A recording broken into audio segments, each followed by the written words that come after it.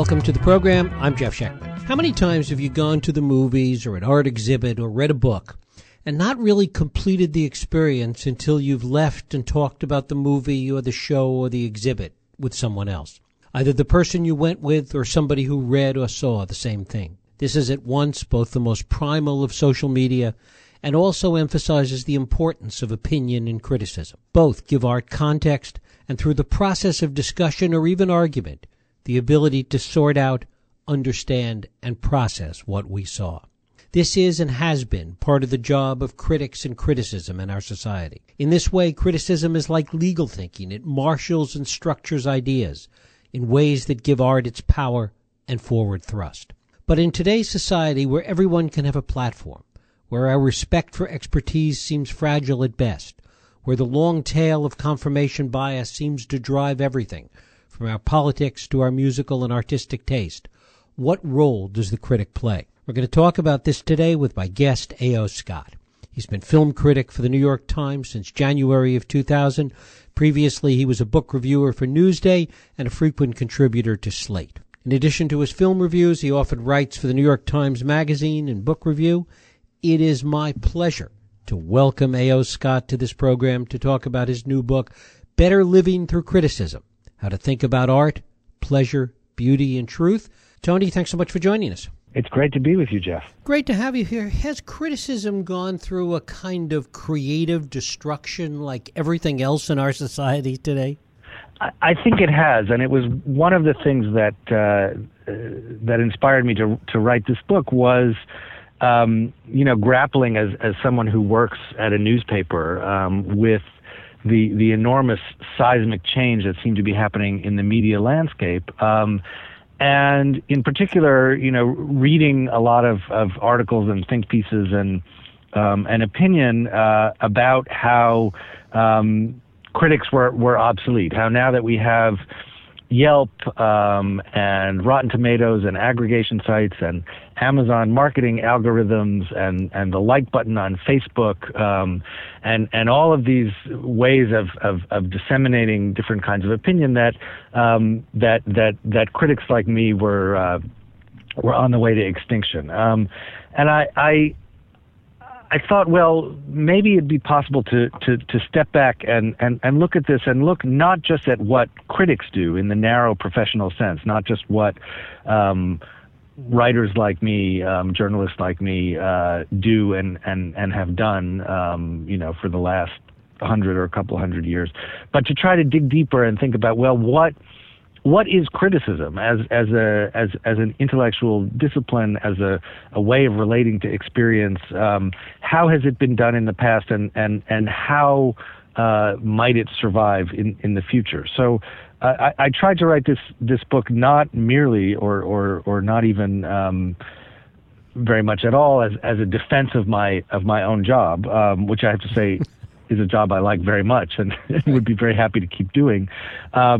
But an attempt to kind of try to see the reasons that job exists in the first place and the function that it serves more broadly in the culture. I guess the broader cultural question that comes to mind first is the degree to which the public is an important part of that process. If a critic writes in the forest and nobody hears it, is it still criticism, essentially?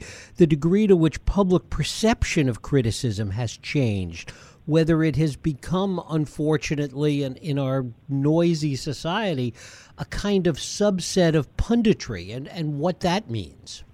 I think that is a danger. I think that criticism, in a way, begins in solitude. That is to say, it begins, with the thoughts and responses of the individual critic. So I go to a movie, in the same way that everybody else does, but a little bit earlier maybe, and it makes me, feel a certain way. I'm moved, or I'm bored, or I'm tickled, or whatever it is, or whatever combination of those things, or I'm disgusted and offended, and I have to start to make sense of that experience, of that response, and to put it into some kind of articulate form that other people can read and can use. And for me, criticism is what happens when just a kind of raw opinion or reaction begins to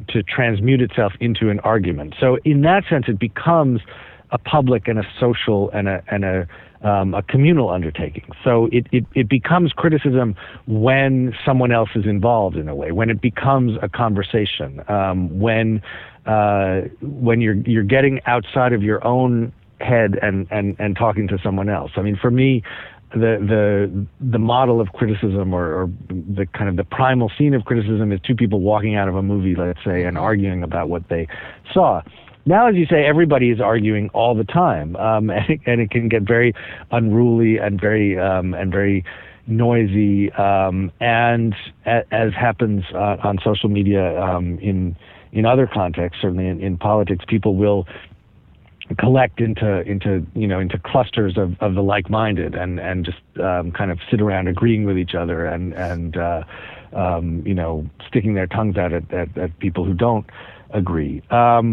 I think there is a lot of room, nonetheless, within our current media environment for genuine criticism, and I think that people do seek out, amid all of the noise and the cacophony and the endless hot takes that descend every time there's an episode of a TV show where something at all controversial, or as we like to say now, problematic happens. There are immediately 50 different pieces published, kind of taking it from different directions. But I think that within that, there is often a lot of interesting thinking and provocative writing, and I think that there is a desire for that kind of writing, for that kind of discourse. It's the question of how to find it and pay the right kind of attention to it, I think. I guess what's arguably different from politics or other things is that you can have kind of abstract judgments in those areas, and that one of the points that you make is that for art to even exist, it needs criticism, that they come from the same place, and that criticism is an important component of art, and the two kind of exist in ways that are unique to really art as opposed to other things about which there's criticism or punditry. I think that's true. I mean, one of the themes of this book is the uniqueness of art, the uniqueness of what we sometimes call, in a more philosophical vein, aesthetic experience. That is, it's not the same. What we're feeling, what's happening to us, what we're looking for when we're consuming or experiencing art is something that's different. It's different from politics. It's different from religion. It's different from morality. It's different from sexual desire. It's independent of all of those things, even though it's also related to them. And I think that art, in a way, arises from this impulse that we have, a kind of remarkable one as a species to make things, to make representations, to make beautiful objects, to tell stories and organize performances and construct artifacts that help us make sense of our situation in the world as human beings. So, I mean, one way that I think Matthew Arnold described this, a great 19th century critic and poet, was that art is a criticism of life. That is, it's the interpretation, it's the finding of meaning and value in experience. And I think criticism is therefore already part of artistic expression. And I think it is in another way too, which is that every artist has a critical relation to other art, to his or her influences, to his or her rivals. A musician picks up an instrument and has to learn how to do it, what to do with it somehow, and that is through the critical appreciation of the work of other musicians. So part of what I'm saying is criticism is always already there. We don't really have art without it. It may not always be what we think of as formal criticism. It doesn't always exist in the form of reviews or of even of the work of professional critics, who are a relatively new species on the cultural landscape. But it's always there. It's internal to the process of artistic creation, and it always accompanies the making of art. Where does the issue of trust fall into this? The trust between the reader and the critic. Talk about that. That I think is the most important thing for a critic, and in a way, the reason that critics exist and the reason that people read what we do is the desire to have a trustworthy source of information and a trustworthy, in a way, conversation partner. And I think that every critic, criticism is a kind of writing. So I think that as with other forms of writing, you respond to the voice and what you think of as the personality or temperament of the person writing, and it should be someone who you want to spend time with, who you want to go back and talk to, and whose ideas are clear and whose sensibility is appealing to you. And what you want if you're a critic is to cultivate the trust of readers, which isn't to say you want everyone to agree with you all the time, or that you're always going to be successful in bringing people around to your point of view, but that your writing will be clear enough, and your thinking will be clear enough that people will trust you. That people will say, well, I don't agree with him in this case, but I know his taste and I know his mind, and I can see where he's coming from.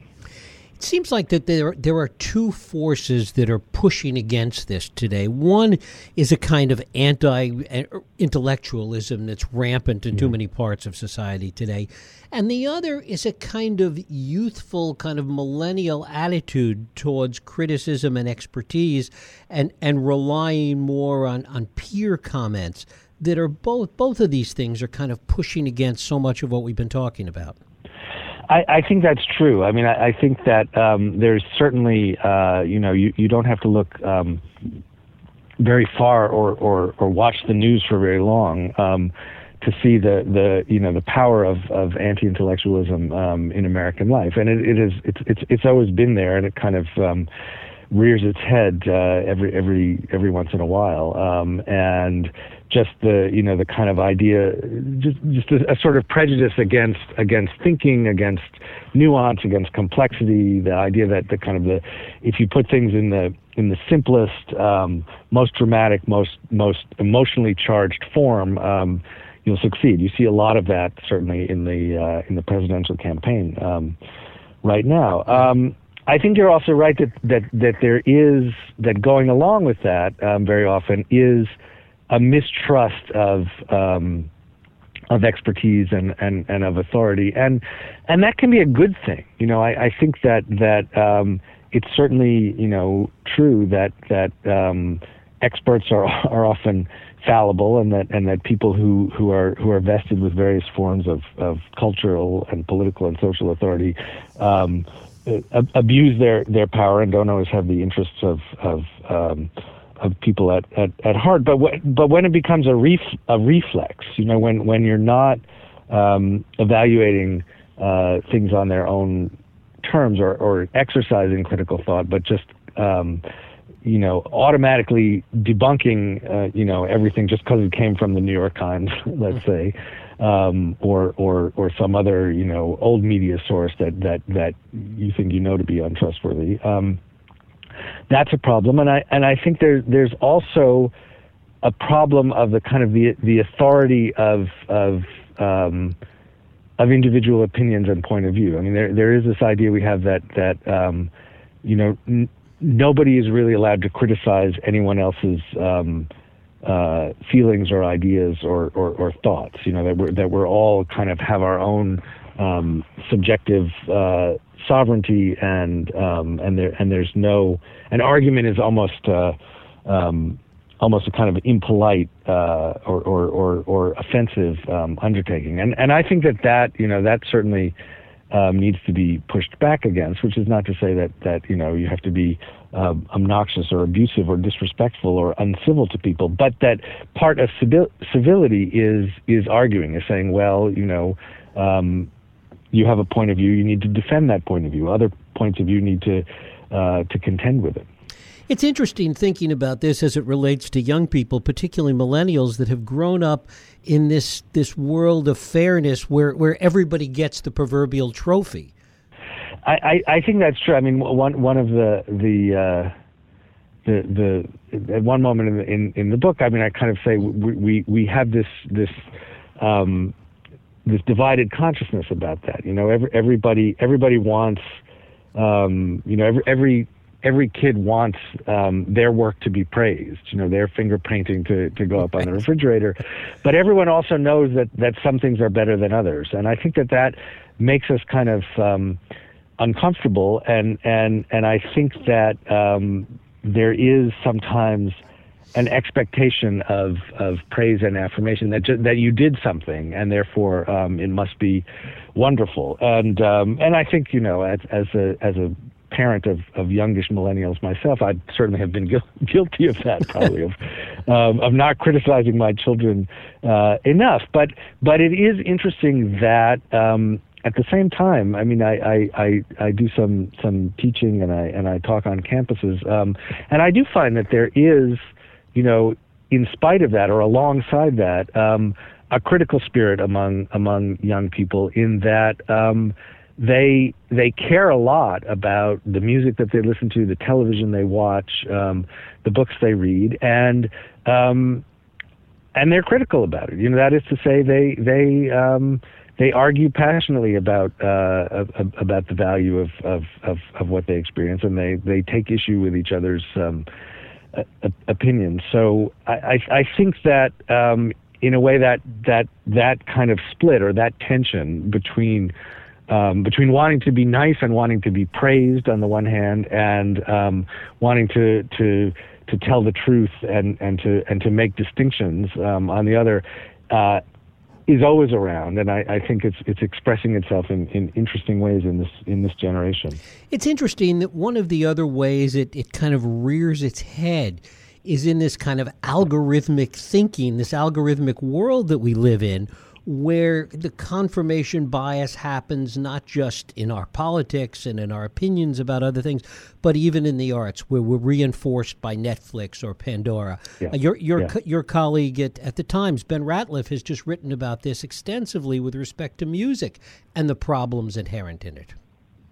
Yeah, I mean, I think that Ben and I, in some ways, are in the same territory, are reacting to some of the same things, or trying, to figure out how, given the digital universe that we live in, how do you make choices? How do you refine and educate your taste? How do you expand the parameters of your experience? Because the algorithm is this this very powerful tool that can kind of slot you into, that can typecast you in a way. So people who like this also like that. People who like this book also like that book. You watched this on Netflix. Here's a bunch of other stuff for you. And in a way, those algorithms seem to be affirming your individuality and your freedom of choice, but I think the phrase confirmation bias is exactly right. They're also undermining your individuality and reducing you to a piece of data. And I think that any way we can find to rebel against that, or to kind of stick a wrench in the gears of the algorithm, while still enjoying the great abundance that